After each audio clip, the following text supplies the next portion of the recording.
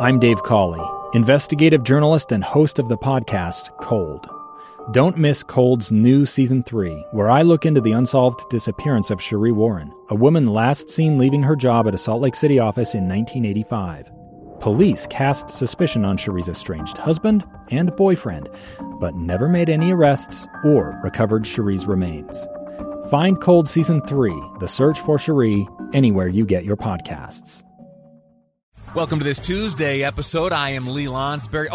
Which episode number? I knew you would ask. It's 270 today, episode 270 of Live Mike. I am your host, Lee Lonsberry. Tons of ground to cover on today's program. We're going to start in Washington. We're going to make a stop in St. George, visit the campus of Dixie State University while it is still named such, see if that's going to change. And then we'll make our way to Utah County as we continue our laser focus on the distribution of the vaccine to combat COVID-19 here in the state of Utah. What's going on in Utah County? Well, if you were listening yesterday at about 2:30, you heard about a half-hour conversation I had with a representative from the Salt Lake County Health Department. What we're doing every day at that same time, 2:30, about 2 hours from right now, we'll commence this segment of the series. We are making a stop at each of the health jurisdictions across the state of Utah, the large ones, that is. And today, we'll be speaking with a representative from the Utah County Health Department. We will learn as much as we possibly can. How is distribution of the vaccine going in Utah County? What are some of the challenges? How are they being overcome? And you, Utah County residents, what can you do? Should you qualify or should you be eligible to receive a dose of the vaccine right now? What do you need to know? What do you need to know? Hopefully you know already. But there, I believe, a segment of folks out there who are still unsure of exactly how to get the vaccine into their arms. What's available? How can you get the injection? We'll find out today. And if you have any questions, let me just put the plea out right now. 57500. That's the Utah Community Credit Union text line. If you have any questions for the Utah County Health Department, I want you to send them my way. Producer Amy is compiling a list of all the questions we gather up throughout the day, and when we have the chance, we will ask them to those in charge, those who are responsible, who on their shoulders bear the burden of distributing the vaccine in Utah County. How's it going down there? How will it go? And what's being done to make sure it goes smoothly? Especially as you heard just a moment ago in Maria Chaleos' newscast that there is an uptick in distribution of vaccine doses coming from Washington. That's the latest word from D.C. is that the federal government will be increasing by a certain percentage. Forgive me for forgetting, but it's every one of those percentage points represents thousands and thousands of Americans and Utahns as well. So that's all good news. What's it mean in Utah County? We'll find out at 2:30. Get your questions in now. All right, to kick things off, we have to discuss a negotiation, I guess, if you want to call it that, which took place in the White House just yesterday. Who was in attendance? Well, starting from the top, it was President Joe Biden. Alongside him was seated Vice President Kamala Harris. And in the room, spread throughout the Oval Office, were 10 Republican members of the United States Senate. Utah Senator Mitt Romney was among them. And if I could point out just an observation as I saw some of the photographs taken of this meeting in progress, there were, again, 10 Republican senators. And if you can picture the Oval Office, picture it either from, briefings you've seen on television or even from movie scenes. There are those two couches that face one another.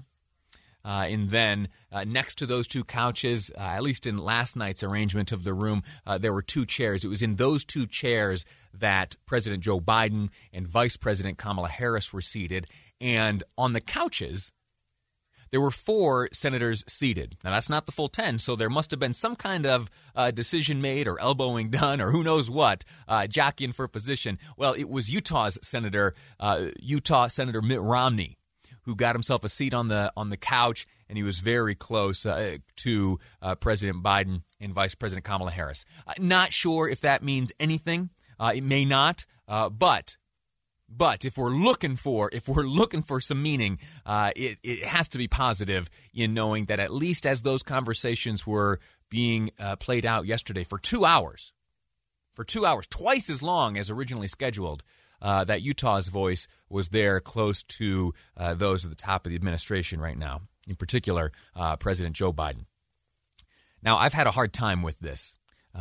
Some have called it negotiations. You heard me say kind of quote-unquote negotiations at the top of this segment. But I'm hesitant to use that term.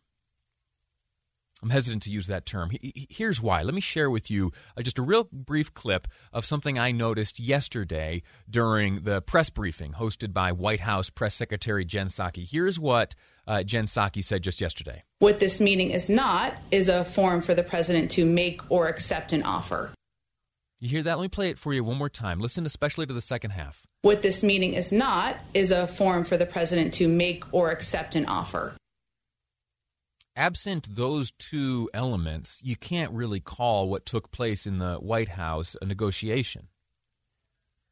Real brief summary of what is at stake here. The White House has proposed a $1.9 trillion stimulus package, and we went through the details yesterday, and if you were listening earlier today to Dave and to Janovic, they went through some of the differences as well. But on one side, it is $1.9 trillion on the part of the White House, and the group of 10 Republican senators have proposed a $618 billion proposal.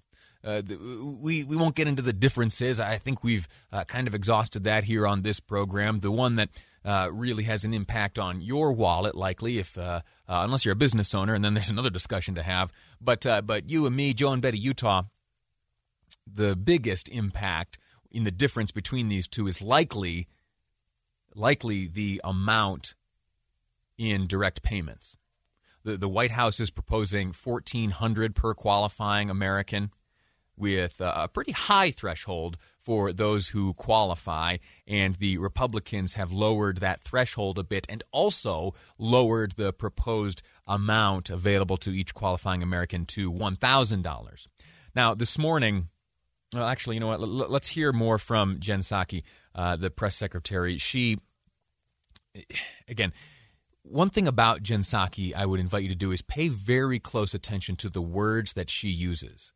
All right, she is one who has been in the communication game for a long time, and now as White House press secretary, it has thus far been my observation that she very rarely makes mistakes in the way she phrases things. She does not paint the president into a corner. She does not close doors where they are meant to be opened, and she does not commit to things that are unable to be committed to.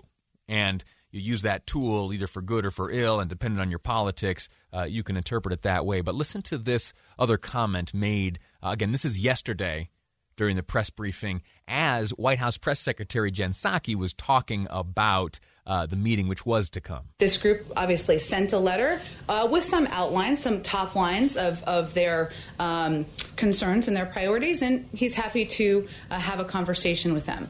Happy to have a conversation with them does by no means commit the president to negotiating or even taking into consideration anything that was said.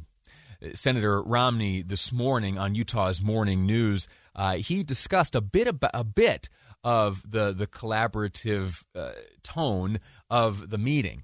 And I hope that he is right. I very much hope that Senator Romney's optimism is based on what we will see in the future, what we will see hopefully in the immediate future, that compromise is something that the White House and this group of 10 Republican senators are able to engage in.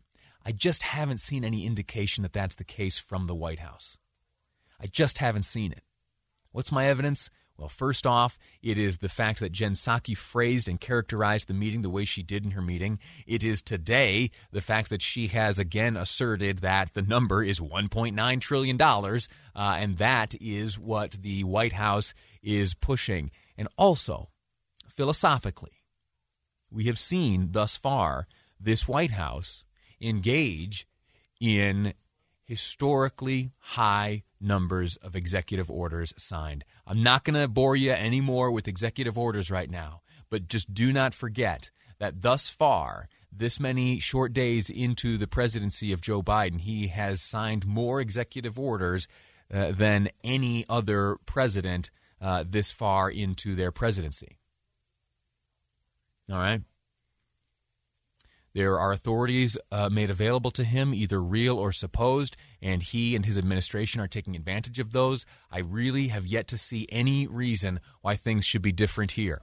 I won't bore you again with reconciliation, but that is a tool available to the White House and specifically Democrats in the Senate right now to bring about the full $1.9 trillion package proposed by the White House without any Republican buy-in. Yeah, I know, filibuster. Reconciliation defeats that.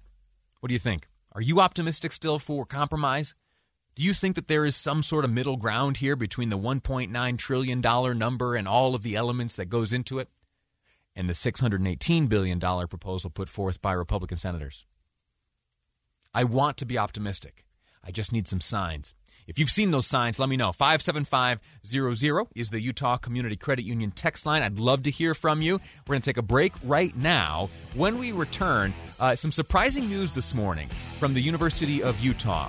The chief safety officer, a man who's been on the job for only a year, is already moving on. Why is that? Well, I'll share with you his statement and what I think comes next on Live Mike. I'm Dave Cawley, investigative journalist and host of the podcast Cold. Don't miss Cold's new Season 3, where I look into the unsolved disappearance of Cherie Warren, a woman last seen leaving her job at a Salt Lake City office in 1985. Police cast suspicion on Cherie's estranged husband and boyfriend, but never made any arrests or recovered Cherie's remains. Find Cold Season 3, The Search for Cherie, anywhere you get your podcasts.